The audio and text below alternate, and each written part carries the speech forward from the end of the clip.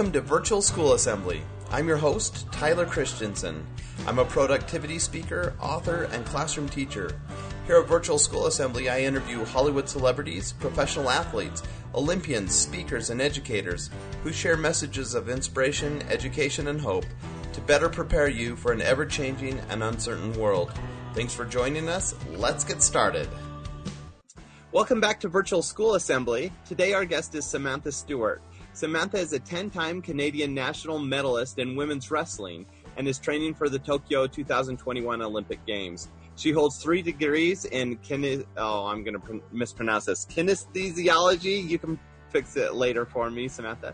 Psychology and counseling, and has a passion for helping others discover their purpose, achieve their aspirations, and reach their potential.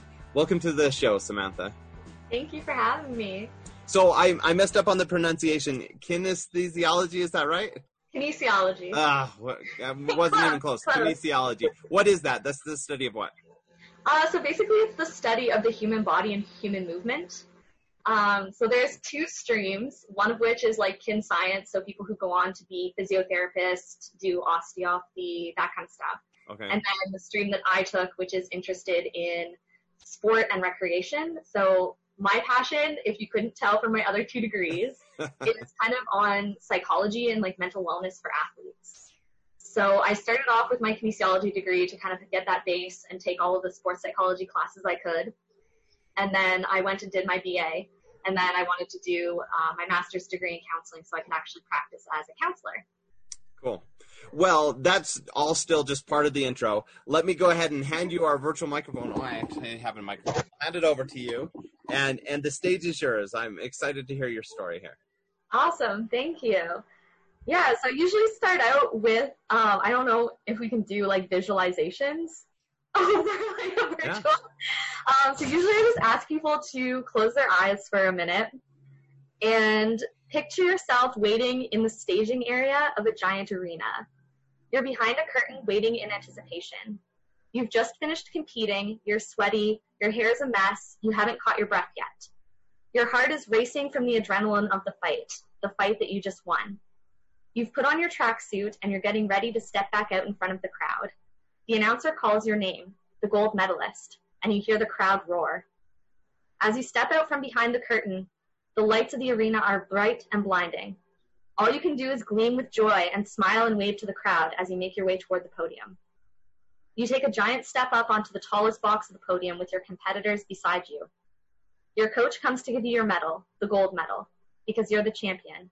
And it's such a special moment to have your coach presenting that gold medal, a symbol of triumph to you. You smile at each other, both knowing how much has had to go into you making it there, to this moment. Right now, it seems like a secret you both share, because the crowd hasn't seen all the work that led you there, the blood, sweat, and tears as you pushed yourself to the extreme and grinded away in the shadows, pursuing your dream, working every minute of every day until you could step out and show the world what you've got. You bow your head and your coach places the medal around your neck. Your hands are trembling as you reach out to shake your coach's hand. Congratulations, he says. You feel overwhelmed with emotion. Is this really happening? You look down at the medal around your neck. You touch it to make sure it's real, feeling the weight in your hands and the smooth, cold metal against your skin. Your national anthem begins to play. As you begin to sing along, you place your hand over your heart, and your eyes begin to well up. A tear rolls down your cheek. You're so proud you feel butterflies in your stomach, and you can see all the people in the crowd who came to cheer you on and share that pride with you. Now open your eyes, and we'll look at how we got there. So it's hard to tell over the computer screen, but usually when I'm standing in front of a school, I'm a small person. I'm 5'3", and I weigh like 125 pounds. And so most people are like, she's a wrestler? And I'm definitely not what first comes to mind when people think of wrestling. And then I usually have a video that I show people that's kind of like a highlight that shows a little bit about wrestling. Because a lot of people when they hear wrestling think WWE, which is very different from Olympic freestyle wrestling. But then I like to get into how I got here, because wrestling isn't a very mainstream sport, especially for women. In fact, when I was a kid, I tried a bunch of different sports, but none of them really connected with me. I would try them out for a season and I didn't connect with them. I wasn't passionate about it. So then I'd move on to the next thing until I found wrestling. And I was the kid who was naturally athletic and I was good at kind of any sport that I tried. I was told that I had the perfect body for gymnastics, but it just wasn't for me. I played soccer for a summer and the coaches asked me to play competitively. I told them I didn't want to spend my summer doing that. I wanted to spend my summer doing something fun. So all of these sports I tried, I never really connected with them, and I didn't really put a finger on it until I found wrestling and I realized that that was the sport that I was passionate about. And you know you found your passion when it energizes you, makes you feel good, and you have fun doing it. It doesn't feel like effort.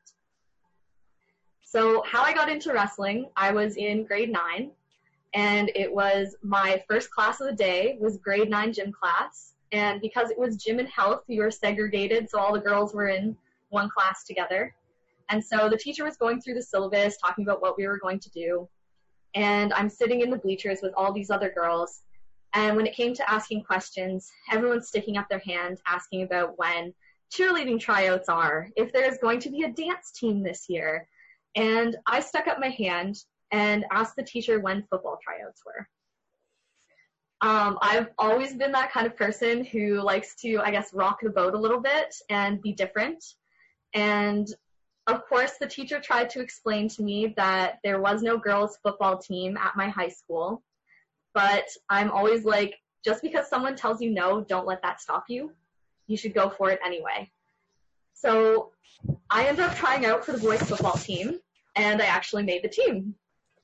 So I was the only girl on the junior boys football team that year, which of course was a little controversial. And, you know, a lot of the guys didn't like having a girl on the team, especially if I beat out their friends for a spot. But I did have a couple guys who were my really good friends, and they loved that a girl was able to play a contact sport at that level and hit just as hard as the guys, run just as fast as the guys. And so those became my friends, and they were the ones that actually introduced me to wrestling.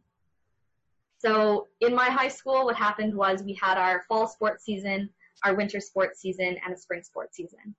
So my fall sport, of course, was football. And then when football season ended, my teammates and friends asked me if I had a winter sport lined up.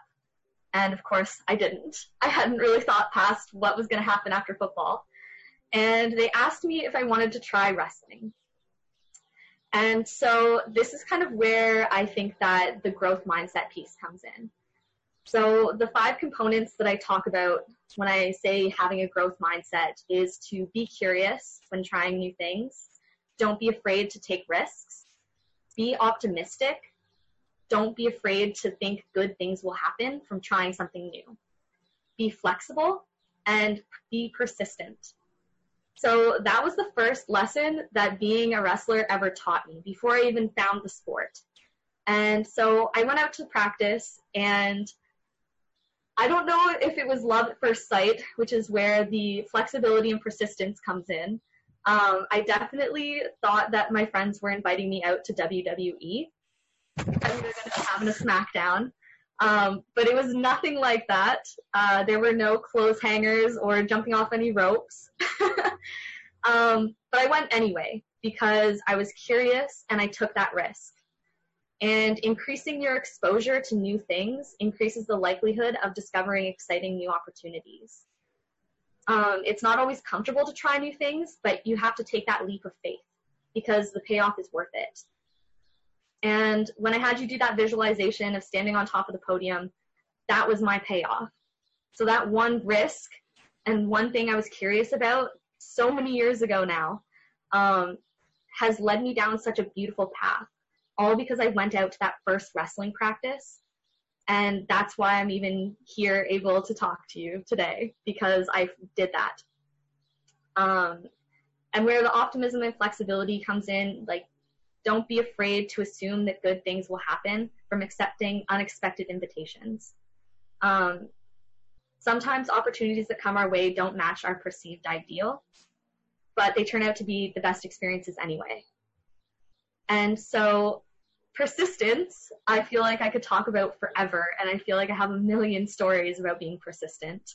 But the one story that comes to mind, I guess, when I was talking about the blood, the sweat, and the tears, that's just the cost of daring to pursue your passion, because anything worth doing is never easy.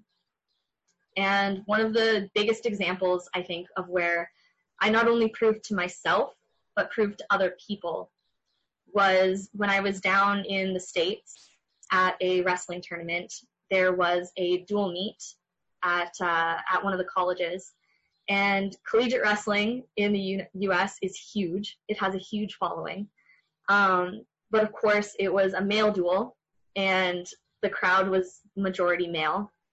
And we walked in, and we saw that there was a huge stand set up in the corner. And there was a huge flock of people around it. So we got in closer, and it turns out it was a demonstration for the Marines. And so they had this giant pull-up bar set up, and guys were basically trying to do as many pull-ups as they could to get different Marines prizes. So I was immediately like, I want to try this. This looks like fun, and I want to see how many I can get. And, of course, everybody in the line ahead of me was a guy. So I got into line, I waited my turn, and nobody had yet reached the 20 pull-ups that it was the Marine standard for entry that would take to get a Marines t-shirt. And I was like, I don't know if I can do 20, but I want to get close. So I get to the front of the line, and turns out that the women's standard is actually to just hold a dead hang for 1 minute and 40 seconds, which I was immediately kind of let down, like, oh, okay, this is what the women have to do. But all right, I guess I'll do it for the t-shirt. So I get up, and I'm doing the hang, and then the best possible thing happens. My coach yells out from the crowd, do some pull-ups.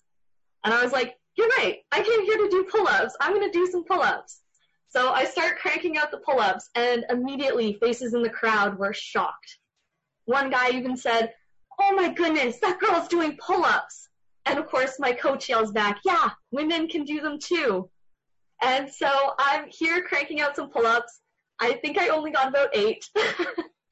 But of course, everyone was invigorated by the fact that I was even just proving everyone wrong, and that a girl could be up there doing pull-ups too. And the Marines were actually so impressed that they actually gave me a shirt anyway. And this is where I usually bring it out and pass it around to kids. But of course, I can't really pass it around. So there is the shirt. Says Marines, the few and the proud. And that's kind of what I think of myself as a female wrestler. There aren't many of us, but those of us who are in the sport, we are so proud of what we do. And things have been really hard. There's been a lot to overcome as a female athlete in a male-dominated sport. For a really long time, women's wrestling wasn't even taken seriously. And they actually had an award at the World Championships for the most beautiful wrestler. So things have come a long way, but it's still a fight to be taken seriously and be treated as an athlete and a competitor rather than just a pretty face. And I have fought to not just be seen as strong for a girl, but to just be strong. And to not just be pretty good for a girl, but to be recognized as good at what I do and just a strong competitor in my sport. So that's kind of my biggest point to take away when it comes to being persistent, is don't let people tell you no. Anything worth doing is going to be hard. And if you want it badly enough, go out there and get it and prove those people wrong, because there will be a lot of naysayers along the way. But the biggest thing that I love is when someone says, you can't do this, and I say, watch me. Well, Samantha, I love your story. Part of the reason I really wanted to have you on the show today is because we've had a lot of professional athletes. We've had a lot of Olympians, but not many of them have had to break stereotypes, have had to deal with prejudices. And I'm sure that started for you as soon as 9th grade, you know, going out for the football team and then dealing with wrestling. There are a lot of just tradition. I know certainly here in the United States, but around the world, that girls are not supposed to do certain things. How did you get, I'm sure for you personally, you just wanted the challenge, but I'm sure there was a lot of opposition. How did you deal with that? It's been really challenging, but I think I am also now in the generation of women who are kind of like the second wave. Like, there was a whole generation of women ahead of me who were really the trailblazers. Like, we're still kind of trailblazing now in terms of trying to reach equality for having female representation in the sport of wrestling. Right. And I think we're doing so much better. But it all started with the women that I watched. And so I wasn't even, when I was initially not sold on wrestling, I've always wanted to go to the Olympics. It's been my dream, like, as long as I can remember, since I was like a little kid. But because I tried all those different sports and I never found the one that I really loved, I wasn't really sure what I was going to go for. And it wasn't until I actually started wrestling in 2003 in the fall. And that next summer, 2004, was the first time that women's wrestling was on the Olympic program.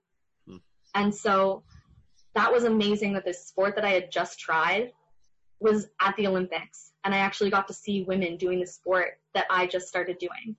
And I got to watch a woman, Tanya Verbeek, who's from Canada, from around the area that I grew up.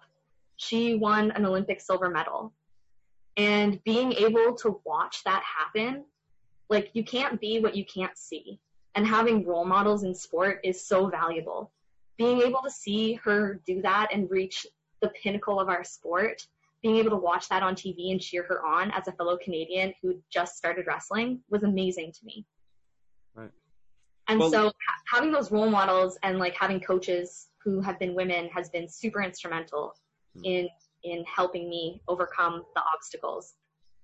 That's great. Now, just not being a woman in wrestling, but being a world competitor in wrestling, let's talk a little bit about what that entails. Because you've been at the top of your game for a long time, a 10-time national medalist and preparing for the Olympics.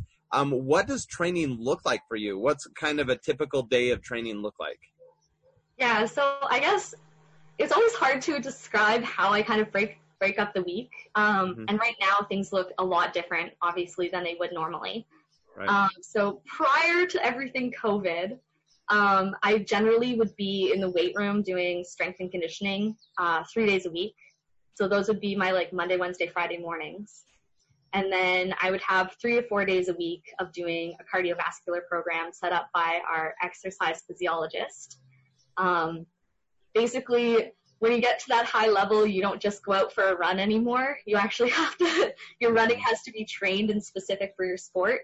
So I have a specific program there where some days it's interval training, some days it's like long aerobic stuff. And so those are usually my Tuesday, Thursday, Saturday. And then 5 days a week, Monday through Friday, I was on the mats for an hour and a half to 2 hours every night. And then in there, I also have recovery, stretching. We also have a sauna to help with, like, muscle recovery, as well as appointments with massage and physio to make sure that, especially now that I'm getting up there in age and I'm one of the older competitors, training smarter, not harder, has been hugely instrumental in taking care of my body. It's not so much I think we're getting away from the mentality of embrace the grind to thinking that we can do things in a smart and intelligent way and actually increase our longevity in the sport by training smarter. So I've really taken that philosophy to heart. And although I train 6 days a week, I try to do it in the smartest, most efficient way possible. Yeah, it's interesting with that smarter, not harder. So I'm an athlete too. I don't look as athletic as you, but my story is I lost 100 pounds and got into ultra running. And last year I was training for a double marathon, a 52-mile run, and I was doing 70, 80, 90 miles a week in training. And I had all sorts of health problems with my feet. They just couldn't take the that beating. And I did my race, and then I promised my wife that I'd scale way back, and I have. And it's interesting, in the last few months as I've been training smarter, so I'm doing a lot more interval training. Today I did 18 100s, and it was brutal, but I have improved my running like leaps and bounds above what I was doing last year when I was training 3 or 4 hours a day. Now I can do it in an hour a day, and I'm making huge gains. And so it's awesome that we live in this world where we know that that's true. You can train smarter. It's not all just about the grind. But I want to talk about the grind a little bit because I want to go back to kind of high school for you, because a lot of kids watching this are in high school and they want to compete at a high level. You had limited opportunities to compete at a high level in high school. And so I want to dig into that a little bit. What kind of, as far as wrestling and continuing, I don't know if you stuck with football after that freshman year, but what kind of opportunities did you have as a girl trying to wrestle in a male-dominated sport? What was there available to you at that time? Wrestling actually was a lot better than some of the other sports that I tried. Like football, after that first year, like, I don't even know if I would have made the team if it hadn't been the circumstances that we were under, which was that the majority of the guys who were also trying out, it was a building year, and they were also freshmen. So that next year, I actually didn't go back because, of course, the guys started getting bigger and stronger, and I stayed the same size. Right. So I haven't, my body composition has changed a lot from high school, but my size hasn't. I've always kind of been this same weight class. But that's where I think wrestling was great, because it's divided into weight categories, so you're only wrestling people your size. And for women in Canada, we actually had enough people that we were able to have women's only weight classes. Wow. So I know some of my teammates and stuff, like, didn't always have those opportunities depending on their region.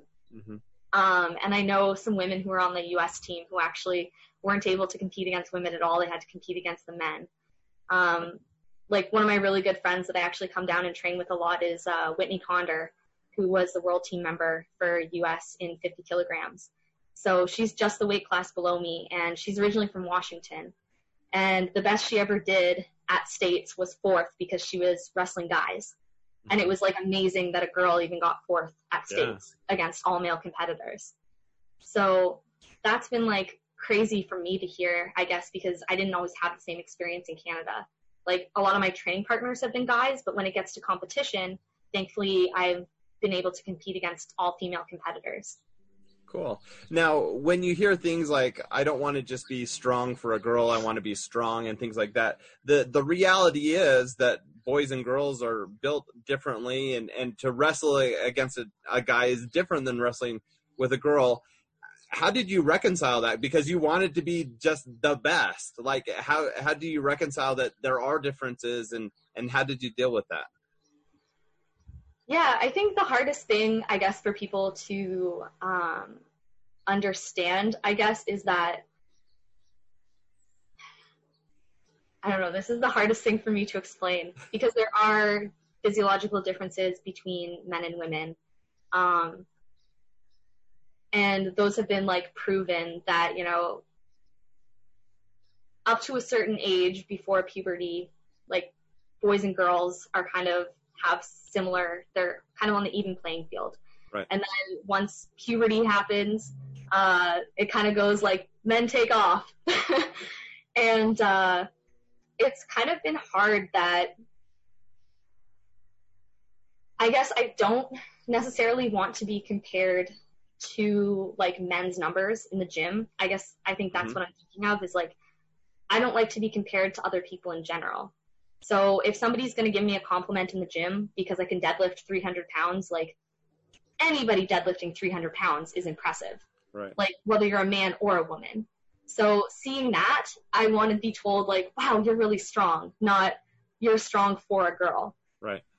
Because I think when it comes to, like, athletes at the highest levels, like, you look at the differences, for example, in powerlifting. Like, the men's records in powerlifting are, like, 65% higher than the women's records in powerlifting. Like, there's a huge strength gap there. But those women are still strong and can lift a lot more than, like, your average guy. Right. So when you're looking at, like, athletes at the highest level, a lot of female athletes are stronger than the average person. So I guess that's kind of what I mean by I want to be seen as strong, not just strong for a girl. Like, right. I want my numbers to be seen and respected, and my performance to be respected in its own right. Like, I'm competing against other women who are the same size as me, so I want to be seen as, like, the best wrestler in my weight class, in my gender category. I don't want to be compared against, like, the male champion in a different weight class. So it's kind of like you have to I guess, be compared within your lane. So like in my women's 53 kilogram weight class, I want to be seen as one of the best competitors in the world. And that's not to compare me to, for example, like the 74 kilogram world champion in men's wrestling. So I think that like everybody has to kind of be compared where they're at. Like you wouldn't necessarily compare the smallest weight class against the largest weight class. Like there's a huge difference there. Even for men's wrestling, it goes from 57 kilos all the way up to 125 kilos. Would you compare like the 125 kilo athlete to the 57 kilo athlete? Like obviously the 125 guy is going to be able to lift way more than the little 57 guy would. Right. But they're each strong in their own right. Yeah, well, I appreciate the clarification there, because I think this is an issue that kids need to be thinking about, because it's not just men versus women or age or even race and things. We're thinking right now as a world a lot about equality and about making sure everyone has opportunities to reach their potential. And sometimes it's difficult because kids think, well, I can do really well in this area, but not as good as someone else. And I think we have issues when it comes to comparison and trying to be the same or better than someone else, whereas sometimes there's not a clear cut. It isn't exactly equal because people are different and circumstances are different and opportunities are different. And so I love that you've been able to excel, but also that you've been able to improve within your own lane. And I think that's really cool. One, that you're setting an example for women everywhere on what's possible, what you've been able to achieve, but that you've also just looked, within yourself to say, I can grow in these areas. That's really cool. And really it's kind of about like your potential is the best that you can be, which is not to compare yourself to somebody else, because I think that there are a number of different factors, like things like lifting in the gym, like somebody who has longer levers might have a better time doing another exercise than somebody who's like shorter. Right. Like a lot of different body types can excel in different areas. So comparing yourself to somebody else who has like different genetic capability and different lever lengths and like muscle mass and a different body type than you, I don't know that that's useful. Like comparing you to you is what I find more valuable. Right. So how much can I lift now versus how much could I lift last year? Am I making that improvement? Am I getting better? Am I becoming the best that I can be? Like, regardless of what anyone else is doing. Yeah.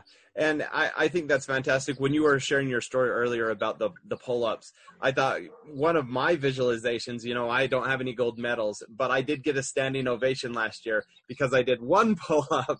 And my fifth graders were in the classroom and they knew, I'd lost 100 pounds. There were a lot of physical things that I'd never even tried before.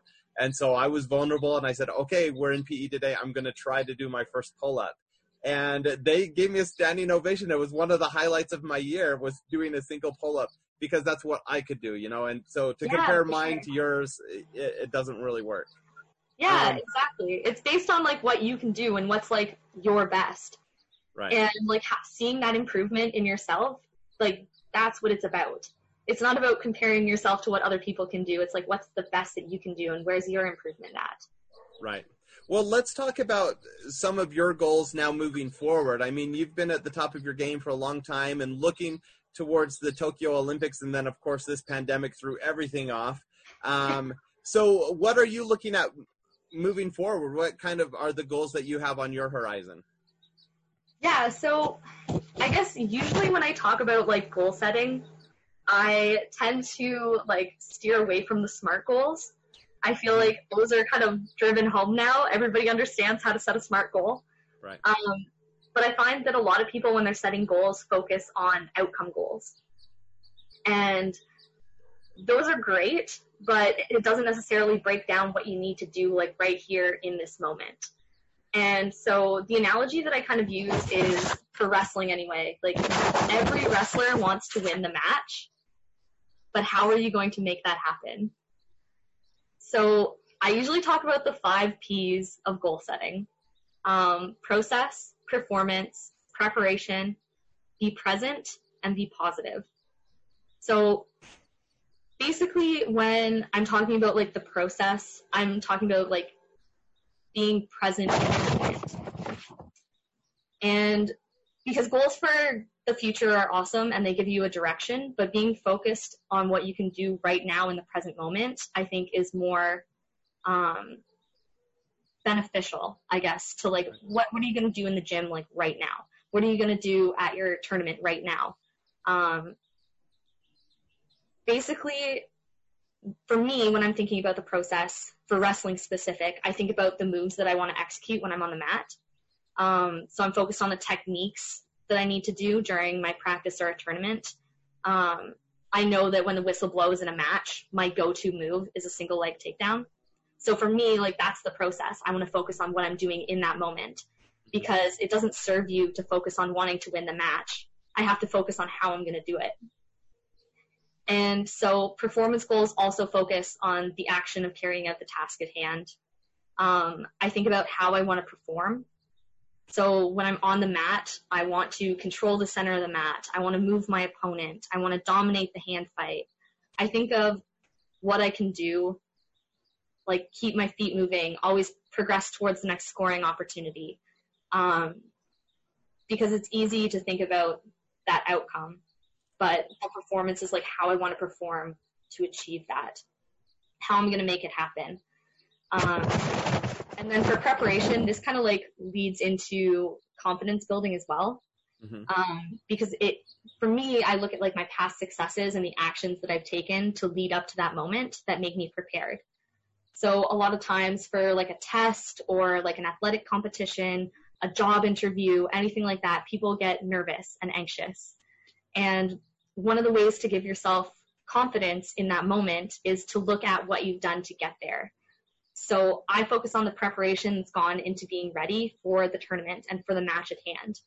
I look back at all the sessions that I did in the weight room and I can think, wow, I did all of that. I'm really strong. I look at all those cardio workouts, all those sprints and intervals, and I think I'm really fast. And I look back on all of my past results and those tournaments where I've medaled and opponents that I've beaten and the work that I've done in the wrestling room, and I can have the confidence that I'm a great wrestler. And all of that together kind of gives me the confidence to know that right now, in this moment, I can go out there and execute what I want to do. And so I tell myself that I'm strong, I'm fast, I'm a great wrestler, and I'm ready. And those are the things I tell myself before every single match that I wrestle to kind of get myself in that headspace. And they're all focused on the present. It's not, I was a great wrestler. I'm a great wrestler right now because of everything that I did, my preparation. And they're positively framed as in, I don't think negatively, like I don't want to get scored on. I think I want to execute my attack. I want to stop their shot. It's all like framed positively about things that I want to happen, not things that I don't want to happen. So that's kind of how I approach goal setting normally. Of course, with COVID and everything that's gone on, my goals have shifted a little bit since we don't know kind of when the next opportunity for competition will be. And of course, not knowing that makes it harder to set those goals and benchmarks in the gym, doing the cardio stuff. All of my training has kind of shifted to off-season training, right? Which we normally don't have an off-season in wrestling, which sounds really weird. But we usually go from, we have like a domestic season where we wrestle in Canada at a number of events, and then we have our nationals, which then determines our like national team ranking, and then we start our international season, and then repeat. So it kind of just goes like that all year, every year. And so not having that, I've had to adjust a lot because I don't have those outcome goals that kind of lead what I want to do in the present moment. Right. So basically what I'm doing now is I'm still focusing on being present. And I don't know if anyone else has spoken kind of about mindfulness and being present and like what you're feeling and what you're going through in the moment. But basically every day I've set 3 goals for myself. I want to do something that makes me feel well. So that can be like a workout. That can be like going for a walk. I have a bike, going for a spin. To do one thing that makes me feel a sense of accomplishment. So that could be like updating my resume, or like I don't know, my workouts kind of count as that too. Doing chores, anything that gives me like a sense of like I did something today, I have accomplished something. And the third one is to do something that makes me feel connected. So that could be like this interview, for example, because I'm talking to you and I'm being connected to another human being and I have that social connection. So those have been my 3 goals during COVID to do every day. Yeah, this is so good for kids to hear. First, with the goal setting, that you focus on the process, you know, and what you can do, being positive. I think that's something kids need to hear right now, because all of our futures are kind of in limbo, and we've had to shift our goals, whether it's in sports or any other area. And so I think your 5 Ps, they totally work even for right now. So that's good. But I love what you just said with those 3 things that you're focusing on each day, because we can control a lot about what's happening in our lives. And so, you know, having those little things to work on. If you had one piece of advice, I'm a little worried about kids, especially since it's been a long time that they've been home now. And I'm worried about both their physical and their mental health. When you think about what you've done in your life and the habits you've established to just feel healthy so that you can do things and so you can perform at a high level, what's 1 or 2 small things that kids can be doing just to work on their health every day and making sure that they feel good? Yeah, I think, so this is the thing that I think people have a really hard time with in now that mental health has become kind of like a topic that everyone's talking about, and self-care has kind of become a buzzword. Mm-hmm. But self-care is not checking out because you're trying to avoid the feelings of like anxiety and maybe depression that you're going through. Right. Because I think it's really easy right now where everyone is self-isolating. You're not allowed to like gather in big groups. Maybe you're not allowed to see your friends and family. Maybe they live somewhere else and you're not allowed to travel anymore.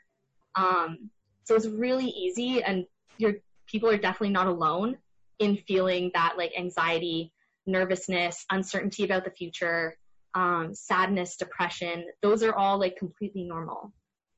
I think thinking about the future doesn't necessarily serve us in this moment. And when it comes to self-care, it's doing those things that recharge you and make you feel better. So it's not just like sitting and watching TV and checking out because you don't want to feel the bad feelings anymore. It's doing something that makes you invigorated and like gives you energy, doing something that's productive. So maybe like reconnecting with old hobbies that you used to love as a kid, and you've maybe gotten too busy to do anymore. Like during COVID and isolation, when people are not working, people are at home, like this is a perfect time to like reconnect with those things that you used to love. Right. If you used to love like cooking, like take an online cooking course, or like look up a new recipe online and like try that out. If you love gardening, like go outside and just dig around in the dirt and reconnect with those things that you used to love. It's kind of about, I guess, doing the things that you're really passionate about. And like, that's for most people what their hobbies are, something that makes them feel really good, that energizes them, that they like love doing. So doing those things, I think, can really help lift your spirits right now and kind of like recharge your batteries. Yeah, that's really great advice. Samantha, it's been such a pleasure to have you on the show today. If kids want to learn more about you or connect with you online, where's the best place for them to go? So I have a website. It is samanthastewart.ca. I'm also really active on Instagram. My username is at Sam_Stewart53. But I also have Twitter and Facebook, so I'm on almost everything. So. Cool. We'll link those up in the description for this video. Thank you so much for your time today. Awesome. Thank you for having me. Thank you so much for joining us today on Virtual School Assembly.